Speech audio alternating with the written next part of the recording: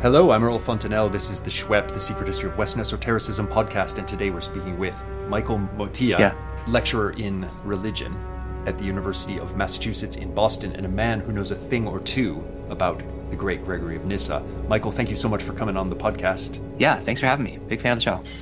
So, we were just talking before we went live about how we want to present this stuff, and I thought it would never be out of place in the craziness of late antique politics, because where politics and religion become the same thing in a way, to just do a super quick background check and make sure we know where we are. So Gregory of Nyssa is born about the year 335, 4th century man, but something very important happened 10 years before that, which is the Council of Nicaea under Constantine. Now, Constantine has decided that Christianity is going to be his new imperial cult. He's called together a bunch of bishops and said, right, make theology.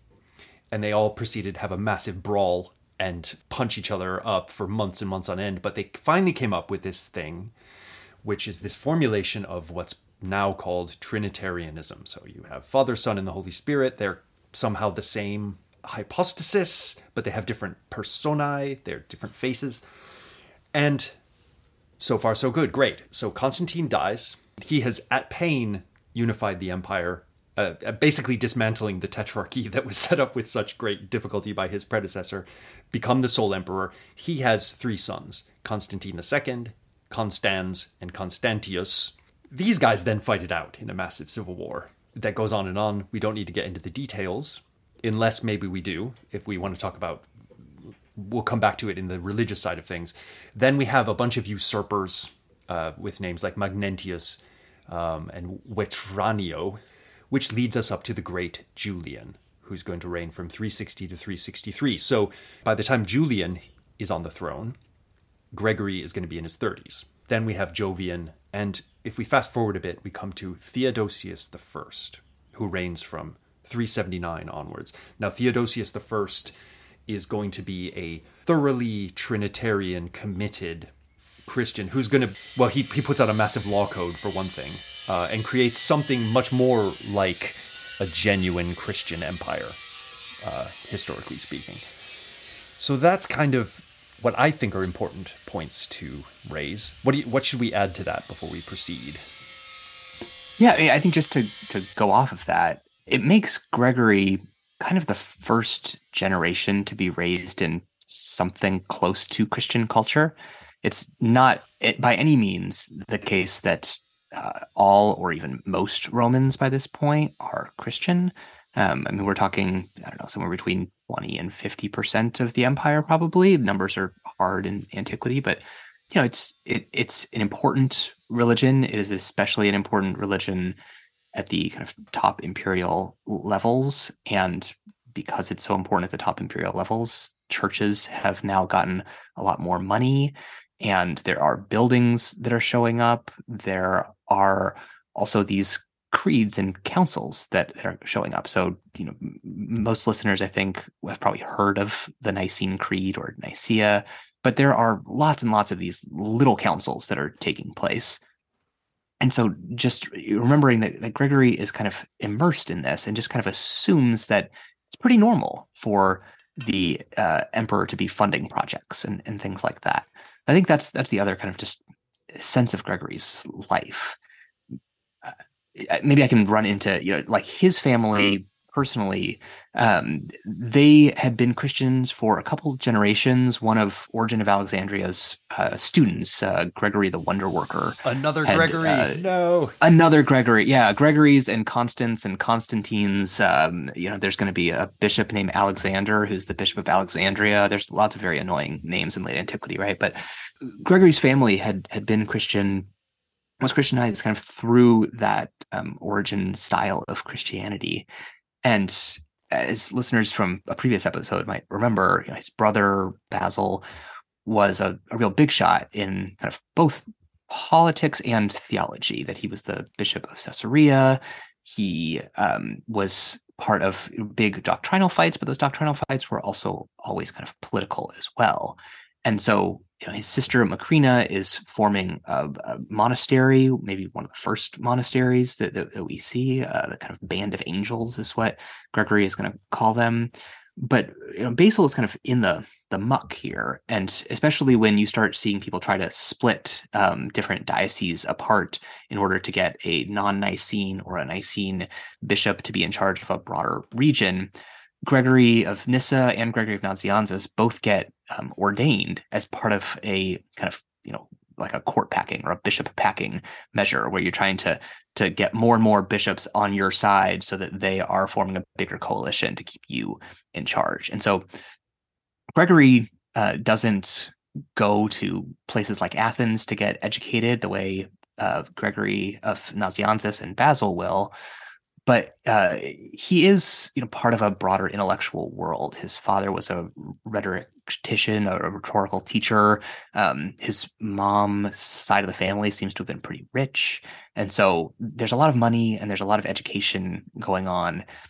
But he's also kind of, used to playing with the big shots, to the point that when Theodosius calls that other council in 381, trying to shore up his version of what Christianity ought to look like, it's really Gregory of Nyssa who opens that conference and is kind of setting the stage for, like, this is the kind of theology we're going to do here, and we want to kind of push on this set of ideas. Right. So, unlike Gregory of Nazianzus, he never does become the Bishop of Constantinople or anything fancy like that. He gets made Bishop of Nyssa, which is a tiny little provincial town in Cappadocia. As you say, even during his life, they were like, "What a waste of talent!" Like, right. I can't believe you put him there. Yeah, but so there's been some gerrymandering, right? There's been some redrawing of the Cappadocian, the border. The Cappadocia has been divided into two provinces, basically, by the emperor. And Basil says, "Okay, now I can appoint my two guys to these newly created bishoprics and get some support for our version of Trinitarianism." Now, before we go any further, I wonder if you could talk a little bit about the Arian controversy that's going on. Like, why? So, a super simplified version of history is, well, we had the Nicene Creed. That was official. That was Constantine. These guys are followers of Constantine. That he has, his sons and so on coming after him. So no one's surely arguing against Trinitarianism at this stage, right? Almost exactly wrong, right? Which is the funny part of this, is that you have this big council, this big creed, all these bishops are showing up, and then it falls apart, almost as soon as it's done. There had been these big fights about the nature of the Trinity that before Nicaea, just kind of, they didn't make it to the level of controversial enough, right? That there's all kinds of things that religious people argue about all the time, and most of the time it just doesn't matter all that much. But this one seemed to have blown up. Earlier Christians had basically grafted Plotinus's hypostases, the one, the nous, the soul, onto Father, Son, and Spirit. And in the 4th century, that bishop named Alexander in Alexandria notices that there's some controversy, that people are arguing about, what do we really mean when we're talking about the Father and the Son? And so he gets a bunch of people together, including someone named Arius, and says, like, okay, go back to your Bibles. Let's figure this out.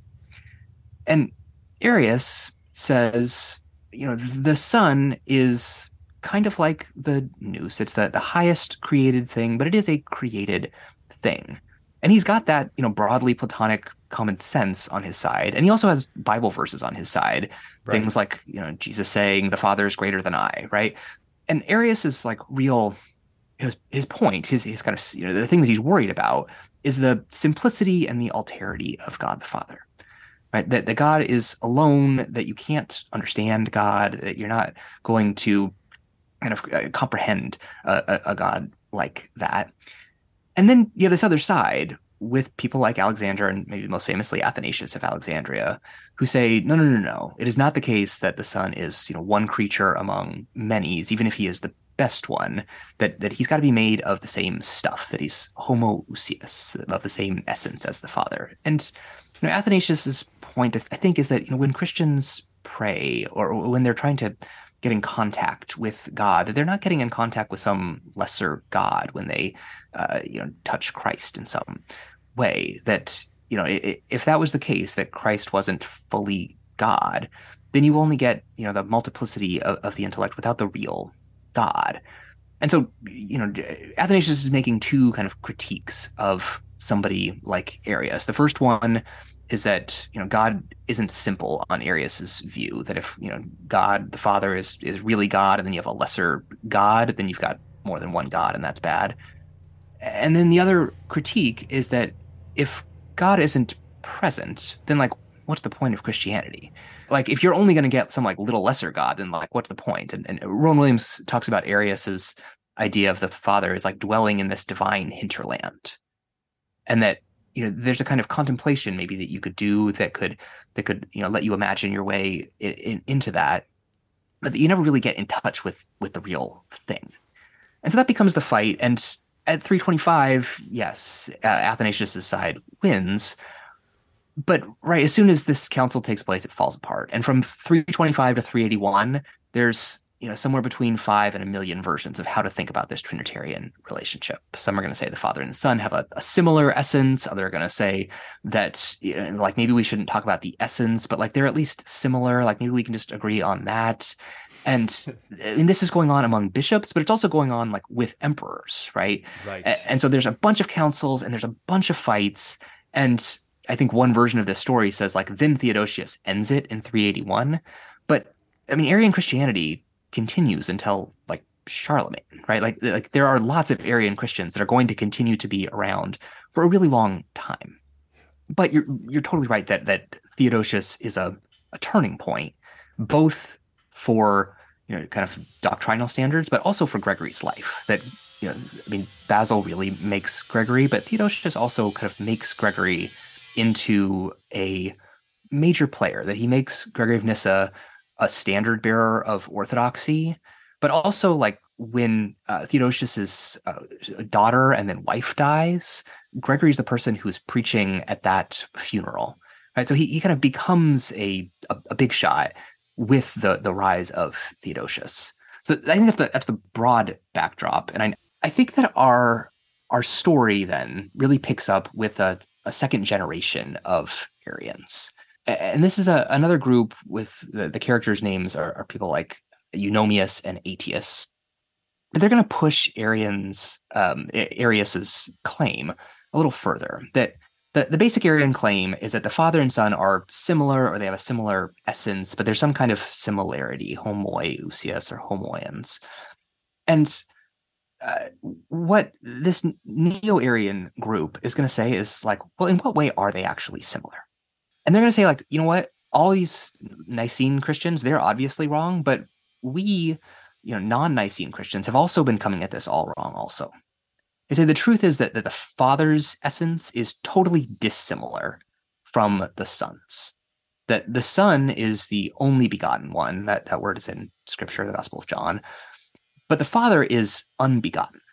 And if you get what agenitos, what unbegotten means, then you actually get the essence of God. And so Eunomius is going to say that like the essence, the truth about the Father is that there's nothing before God the Father.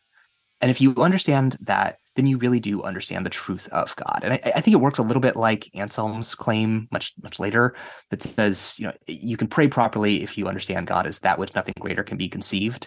That for Eunomius, God is that which nothing begets. So it's craziness because one of the most interesting things about Gregory, well, Basil, Gregory, and Gregory, is that they all insist, as part of the package of theology, and we're going to talk about this in detail, that God is fundamentally unknowable, fundamentally beyond human comprehension. And Arius had put God the Father in the hinterland, right? Making him kind of inaccessible and unknowable. And then the whole point of Christ is that he's knowable. He's a human being. He's like the human face of God. But then there's another God above. So that obviously it may be scary to certain Christians who see that in more extreme forms as well, in like so-called Gnostic movements, is right, where you have the truly unknown God above everything. And that's not what we want. We don't want that kind of demiurgic, like unknown God with a demiurge God afterwards. But now here we have a Neo-Arian who's saying, actually, God's pretty simple. It's kind of straightforward. You can kind of get it. So it's a very interesting the way these ideas of effability and ineffability, comprehensibility and incomprehensibility kind of pop up in different registers throughout these complex debates. Exactly. Yeah. I mean, Eunomius really pushes this pretty far. He says that this word agenitos is the way that God knows God. So it's not the case that like we get some, good. It's not like agenitos is like a clever word or a nice concept. It is the way God thinks about God's self, right? He says that agenitos is all there is to know.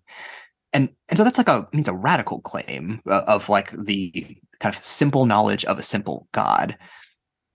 But I think it does kind of fit within a broader late ancient context. Like Schweppes listeners are really aware that names do a lot of work in late antiquity. That you got Iamblichus's meaningless names, those symbola that you chant your way through, and it's the gods kind of chanting in you that makes the cycle work. And Eunomius in some ways is the exact opposite of Iamblichus, that Eunomius is saying that there's kind of only one actually meaningful name, but just the kind of power of names, I think, makes this claim a little bit less nutty than it might seem to somebody saying like, wait, what? Like you have some like one name that like actually tells you who exactly God is. But I mean, this fight gets to be big enough that Eunomius can start his own church and people will go to it. And it's big enough that he seems to have like bested Basil in a debate. And it kind of works partly on a theological level, but also because the counter to it can't be, well, you have this name, let me tell you about all these other names. Right. What Gregory's going to have to do is figure out some way to say, that's just not the way language works. And that can't be the kind of God that we're talking about. And so Gregory, in his critiques of Eunomius, starts to increasingly talk about this idea of divine infinity. That the problem with Eunomius and this idea of agenitos, it isn't just that it's the wrong name or that it's a not scriptural name. He's going to point to all of these things. It's that God is not the kind of thing that you could wrap your arms or mind around. And, lots of people talk about infinity, but Gregory is really changing what Christians mean by infinity during this debate. That generally the way infinity worked before is that God was, beyond any sensible thing. So God's infinity means, God is not just, one more thing among other things. But he's going to say that it's also beyond what the mind could possibly grasp. The previous version of divine infinity says that God is like the number of sands on the shore, that right. It's not the kind of thing that you could possibly ever count. But if you were a different kind of counter, like if you, like Origen says, like if you have the mind of Christ, then you could plausibly count it, right? And so the idea is that you become a different kind of counter. And Gregory says, like, no. The problem with thinking about God when it comes to divine infinity isn't that our minds are too small and need to change. It's about the object that you're trying to think about. That God's infinity means that no mind, whether it's a human mind or an angel's mind or any kind of intellect, could ever possibly understand. So he's really changing what Christians mean by infinity during this debate to counter Eunomius's ideas around unbegottenness. And the minds of many a theologian who come after him will explode because of the things he says about infinity, right? For sure, yeah.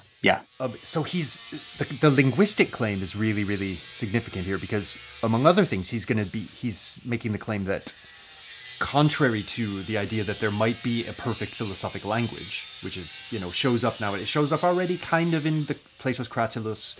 It shows up again and again in the history of Western esotericism. He's making the strong claim that no, the perfect philosophic language, be it mathematics, be it the lingua adamica, whatever it is, it's still not going to be able to get to God. And yet, he does some really interesting stuff with names, right?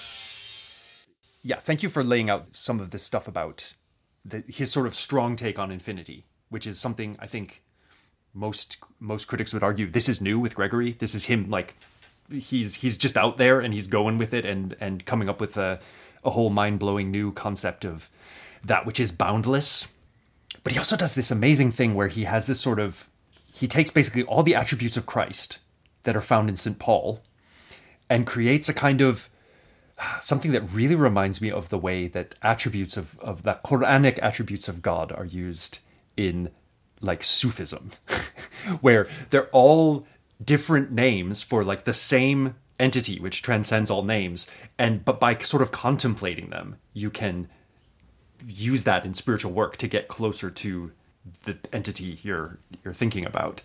Yeah. He has this treatise called On Perfection, where he kind of lays out the 34 names that Paul gives to Christ, and he says, some we imitate and others we worship, and yet, the real task of the Christian is kind of to do both with all of these names, that you kind of stretch out the bounds, you reach out to the edges of your existence with one name, and then it just kind of floats into the next name. And that practice, he says in Against Eunomius, is a little bit like kind of sending up sparks, not to actually imagine that you are going to like light the way to God, but because those sparks let you know just how dark it really is, that you need a little bit of light in order to understand the real darkness. Right. So the cataphatic is necessary to make us realize just how apophatic the apophatic really is, kind of thing. Yeah. I love it.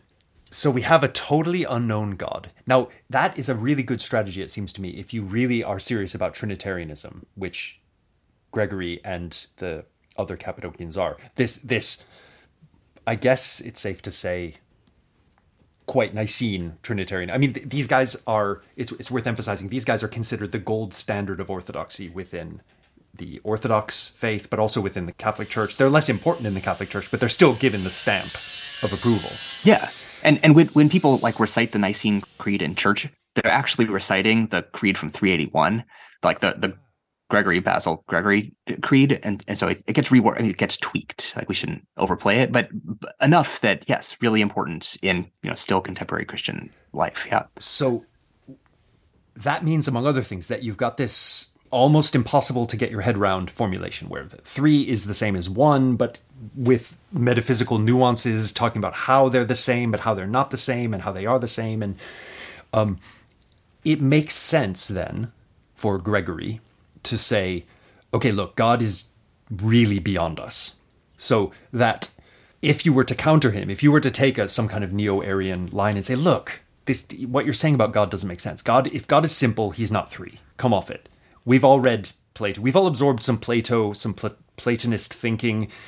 Yes, with Plotinus, we have a nous that is both one and multiple, but of course, ontologically prior to that is a pure simplicity which transcends the whole concept of number. It's completely incommensurable with multiplicity. That's how reality should work. You Nicene guys are making a statement that's just pure nonsense. It's like 3 and 1 at the same time. No. Gregory can say, but that's because God just goes beyond human comprehension, right? Yeah, that God is infinite and there is no time within the infinite. And so to say that, the Father is before the Son, like, yes, that is true, but there's not really before and after in something that's infinite. And so, like, are you really going to say that, God doesn't have reason or a word or a logos before, God creates the Son or begets the Son? Like, well, of course not. That's got to be totally wrong. And, you can imagine how these polemical arguments just kind of bang away. And they really seem to have been kind of everywhere, right? That Gregory, I'm sure in a hyperbolic statement, but says, he's like walking around Constantinople in 381, right before the council is taking place. And he's like, I go to like buy a piece of bread, and someone is like, well, like, is the Father created, or is the Son created? Or, I go to take a bath and someone says like, well, was there a time when the Son was not? And like, it's not that people actually understood these debates. It's that they were kind of, identity markers of like, what kind of Christian are you, whose side are you on in this type of thing. And so, these debates were they were in the air, and, I'm sure very few people could actually understand them, but they also mattered a lot to people. They mattered to the point of fisticuffs to a lot of people. Yeah. Yeah. An era when, well, maybe we're in a similar era when identity markers that people don't fully understand the ramifications of get them punching each other. That's one to chew on. Let's talk about Basil Gregory and Eunomius on rituals. So we've talked a little bit about theology and ideas. What about ritual? What's going on with Christianity and ritual? I think I've heard you say this in a different podcast, but it's sometimes easier to do the speculative stuff and the theoretical stuff than it is to actually know what's going on the ground. But we have at least some hints that, Basil breaks down Christian teaching into two different parts. He says that there is this kerygma, this kind of the gospel that you are supposed to announce and go tell it on the mountain kind of stuff. But then there's also a kind of dogma, like the real teaching. And he says that stuff, that's reserved for the initiated so that we don't throw pearls before swine, right? And that idea has been around in Christianity kind of for a long time. And we get little glimpses of what Eunomius might have been saying, and it's all coming from either Gregory or Basil. But Gregory quotes Eunomius in against Eunomius 3, having Eunomius say, we ourselves are persuaded by the saints and by the blessed men that the mystery of godliness is not validated by the solemnity of names or the particularities of ceremonies and mystical symbols, sacramental symbols, mystikon symbolon, but by the correctness of doctrine. Right, so he's saying, like, look, what Christianity is really about is about getting this doctrine right. And if we take him seriously about the importance of agenitos, then, like, that's the thing to know. And all the other stuff is negotiable. That's at least the way that Gregory wants to present him. Right. So he believes that really understanding the nature of reality, that's what saves you. Right.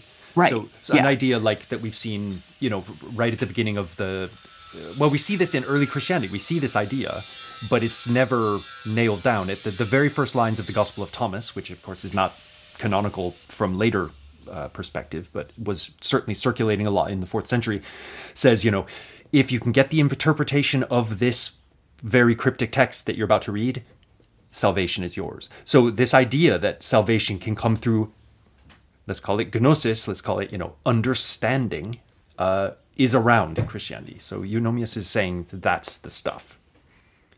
Yeah. And Gregory is going to come back at this and say, like, look, the mystery of godliness is validated and salvation is achieved not by correctness of doctrine, but in the ritual of baptism and by the confession of the names Father, Son, and Spirit. And he's kind of drawing this wedge issue because it seems like there was a controversy about how you were going to get baptized. Are you going to get baptized in the name of the Father or in the name of the Father, Son, and Holy Spirit?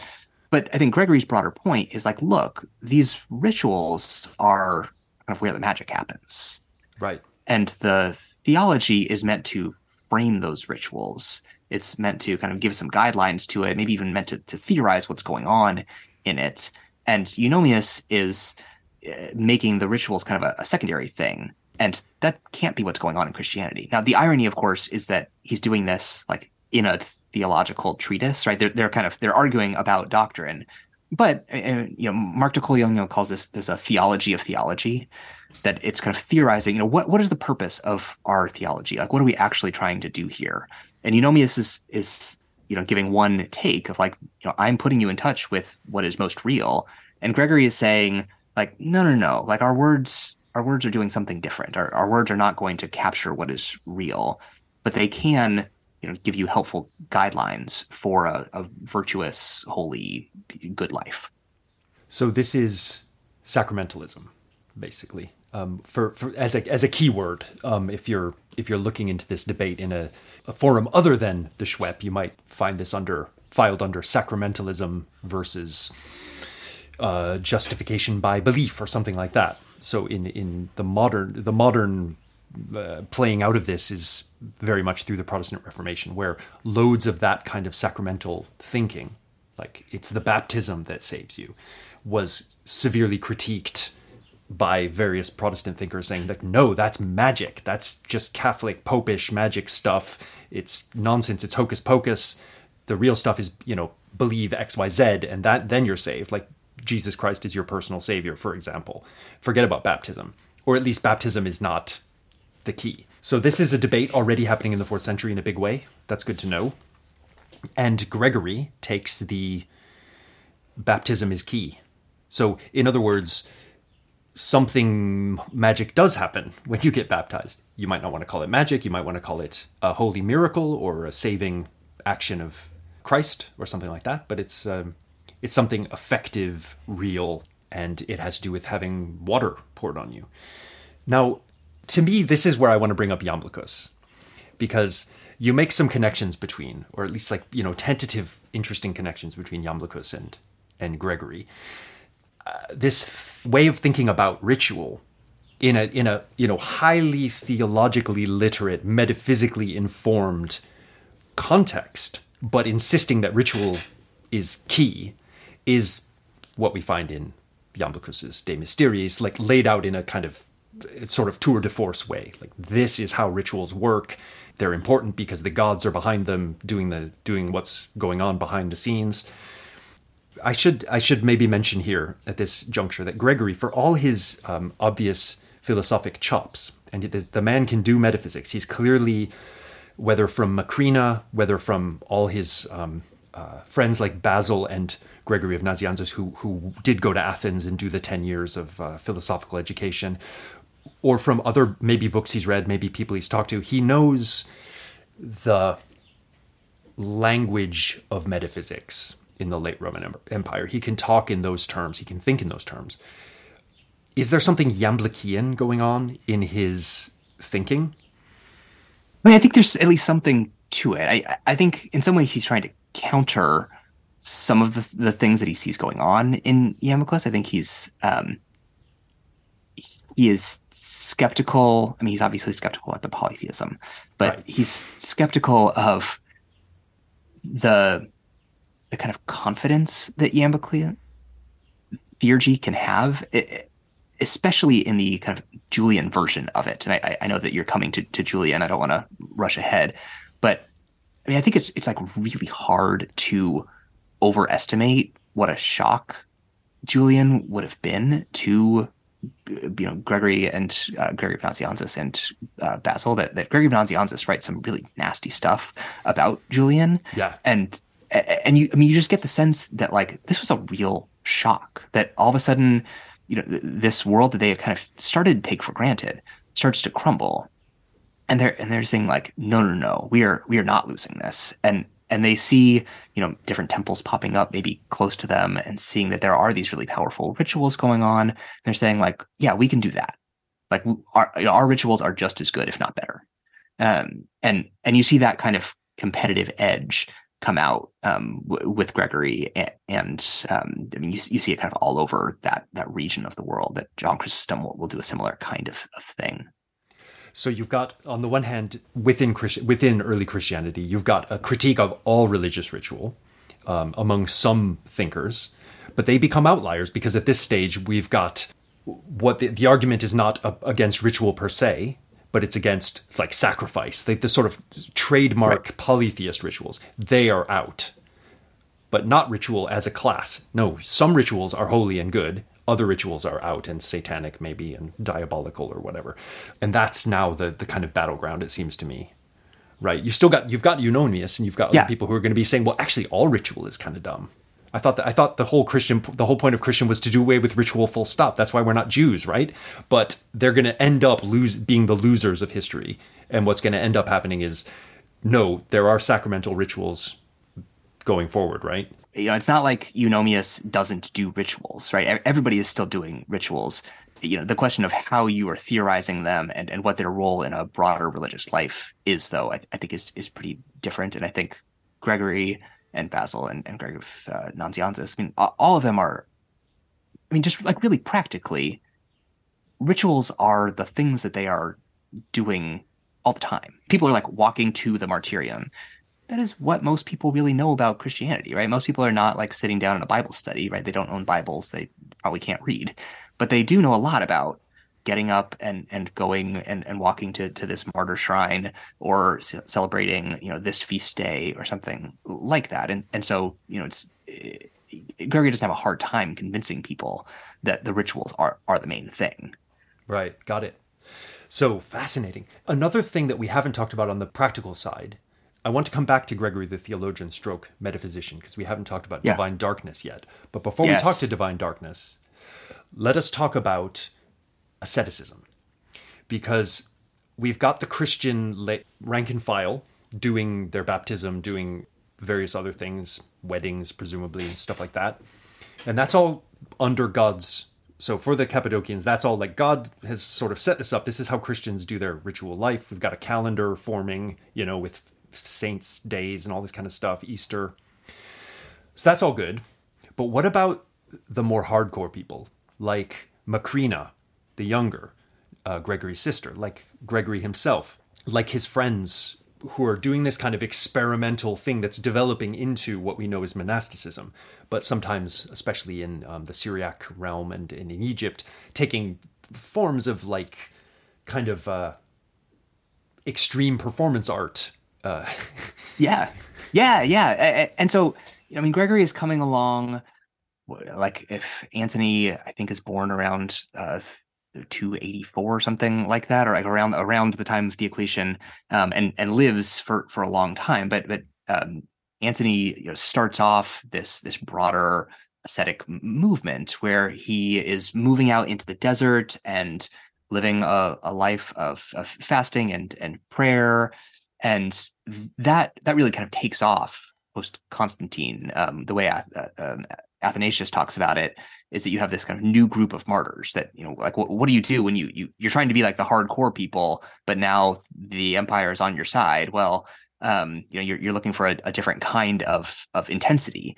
And so you get this big push of people going out into the desert. We have thousands of people out there, but over in the Cappadocian area, we see something a little bit different, it seems like. So Basil writes a rule, a kind of handbook, a set of guidelines for how to live a monastic life. And his seems to kind of put monastics closer to the broader public, that you could kind of, live in a city or in a town with other non-monastic people. The kind of best example of this comes, I think, from Macrina. And Macrina, she is the oldest of the siblings. And after she's engaged, her fiance dies, and she takes care of her mom and eventually convinces her mom, like, you know what, we should sell our properties, we should get rid of our slaves, and we should live a life of asceticism. And they, it seems like, go to one of the homes that they owned, and they gather a small community around them, and they live what Gregory calls the life of the angels, where they're reciting the Psalms, they are reading scripture, they're fasting and praying and trying to live out a virtuous life. And so we don't see the evidence for the kind of extreme asceticism that you see, with Simeon the Stylite, like up on a pillar for years on end, or the stories of the desert fathers and mothers in Egypt. But we do get a kind of community that has been somewhat closed off, that Gregory gets kind of special access to, because when he goes there, his sister is dying, and so he gets a kind of special report and sits with her in her dying days, and as he tells it, gives a very Phaedo-like story about her life, but about also the soul and the resurrection. Yeah, and so she's doing like philosophy. We call it philosophy in the desert, but philosophy in a monastery, right? So I think the broader point is that this is a movement that's really taken off, right? That in a time in which an empire is increasingly getting Christian, you have people who are looking more and more for the more intense version of piety, and you see different kinds of communities popping up and experimenting with, like, okay, what would a holy life look like now? And some people are going to Egypt, some people are going to Syria, and you see more and less extreme versions of it. How can you be punk rock when punk rock becomes mainstream? Exactly. Yeah. Now, you mentioned slavery, and I think before we get onto metaphysics, it's worth mentioning that Gregory of Nyssa is said in the literature to be the first person ever on record to come out and say, slavery is just wrong. That's pretty amazing. In the days of the abolitionist movement within Christianity in the 18th and 19th centuries, when Christians start to argue from Christianity that we shouldn't have slaves, right? They're saying because of Christian principles. And you say, okay, well, that's great, but it's also to be contextualized in the 18th and 19th century. But here we have in the 4th century already Gregory of Nyssa arguing from Christian principles that we shouldn't have slaves. And he's coming from a landed gentry family that has massive amounts of slaves. The only way you can have villas and all these kind of estates that function is by having massive slaves. What does he say about this? And what is his take on it? We shouldn't overstate the case, right? That he is not calling for an end of slavery. He's saying if you want to live a perfect life, you can't have slaves.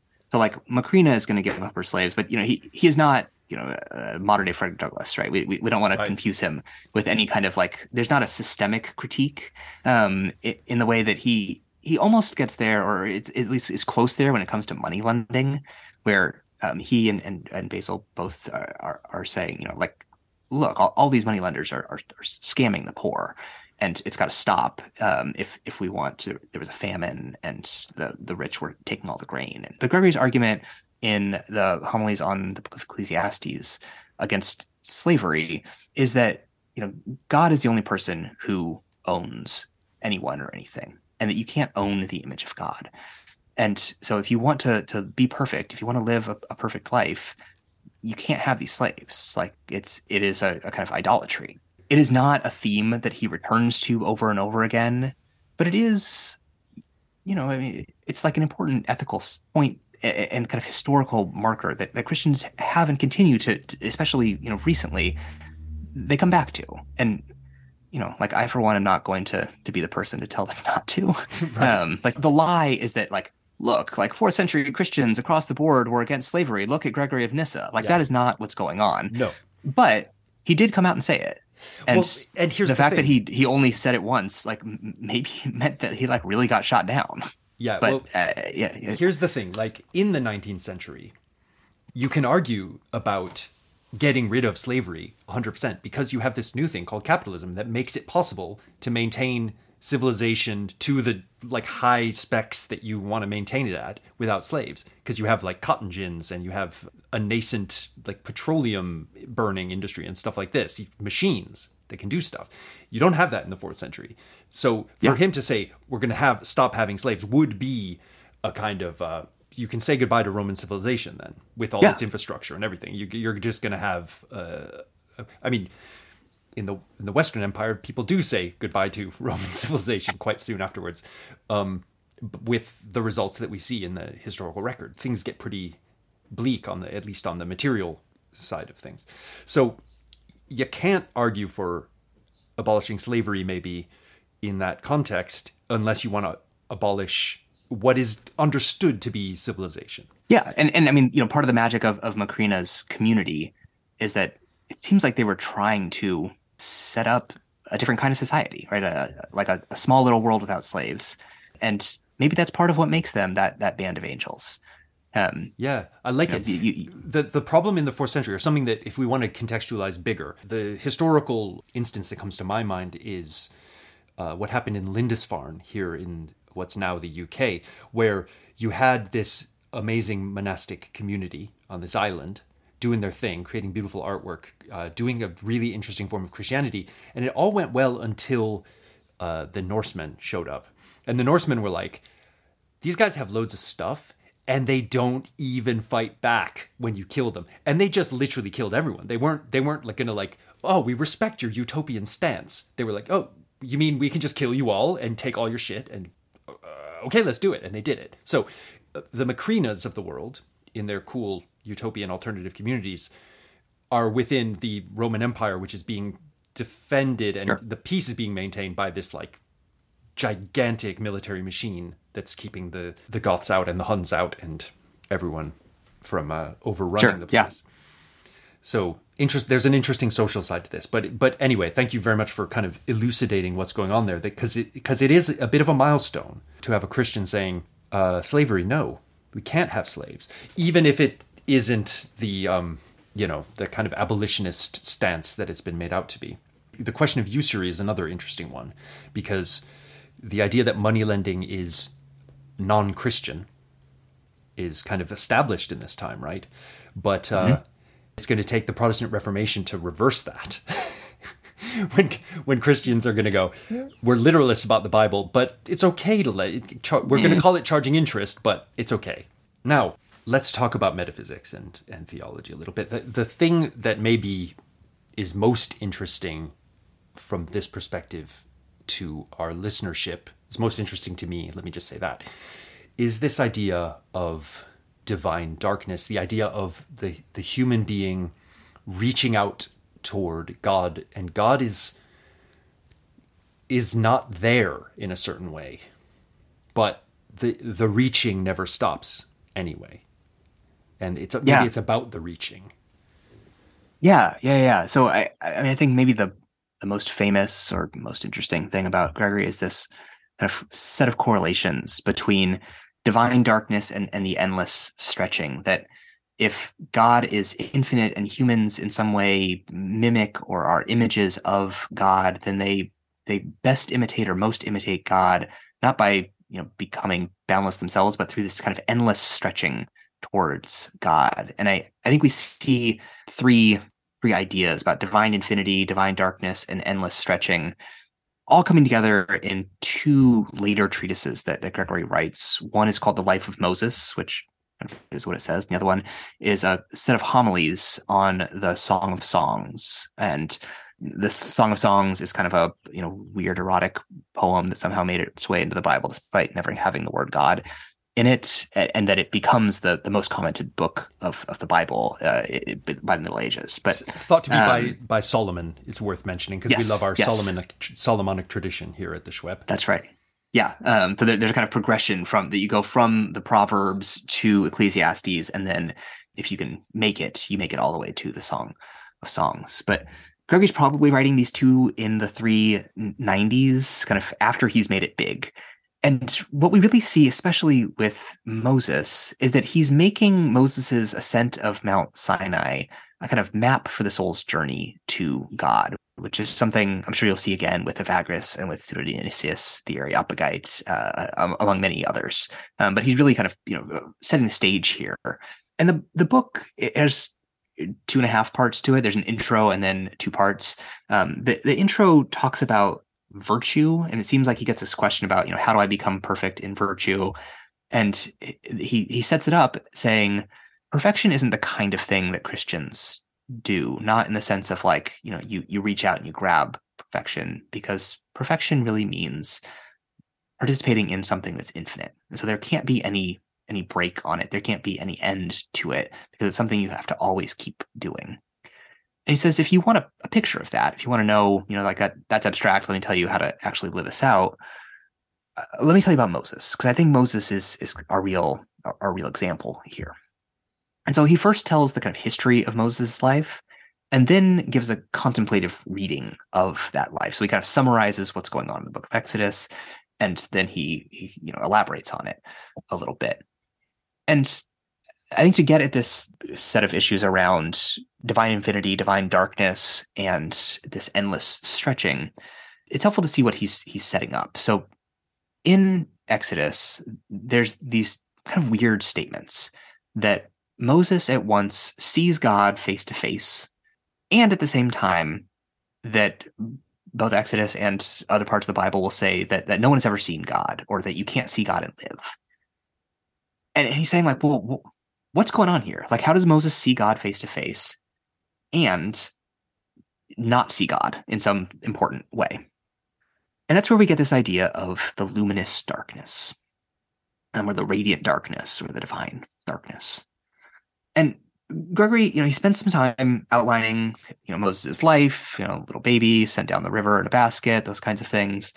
But then after the Israelites pass through the Red Sea and they're wandering through the desert, he stops on this verse. It says, Moses entered the darkness where God was.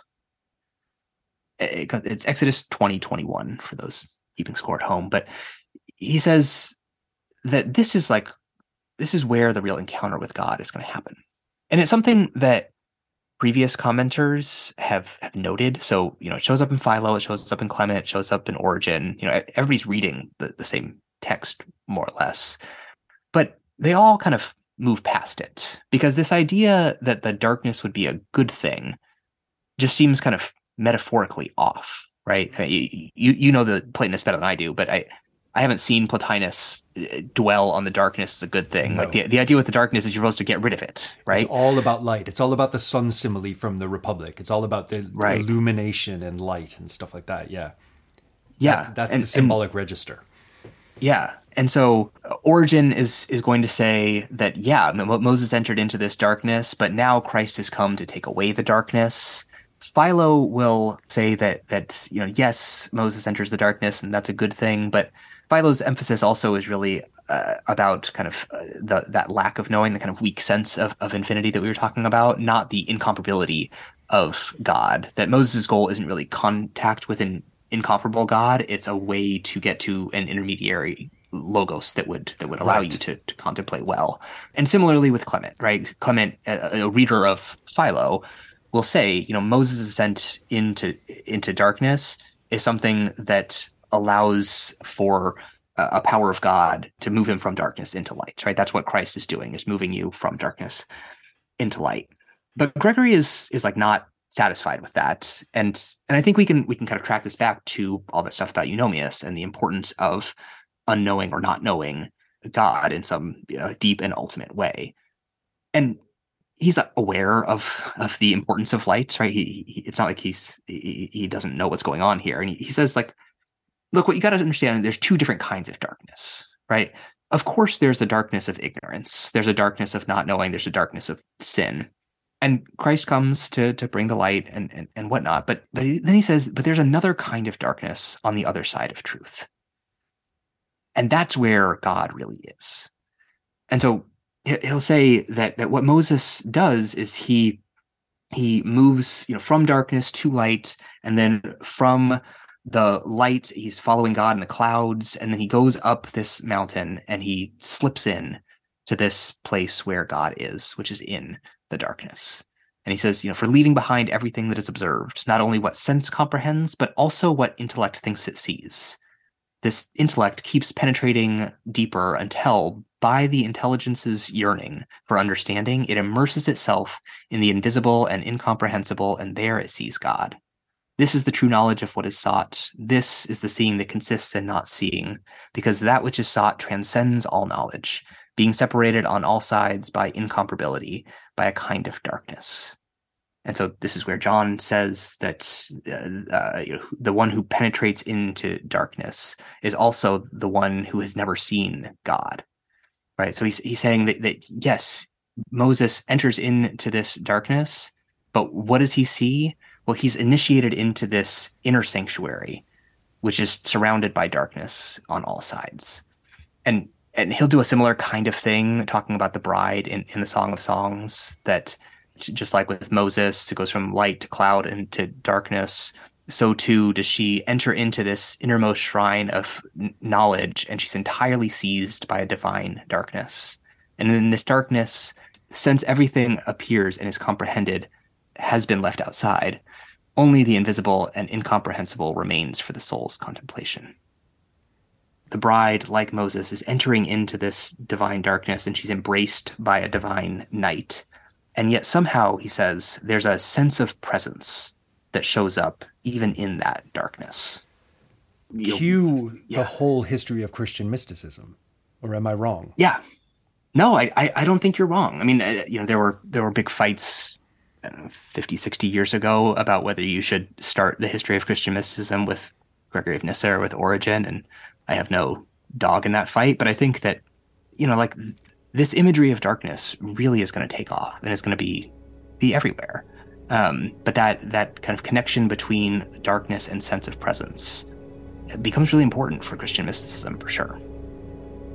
Michæl Motia, thank you so much for talking to us about Gregory of Nyssa. Until next time we have the pleasure of speaking, please be like the radiant darkness and stay esoteric. Well, thanks.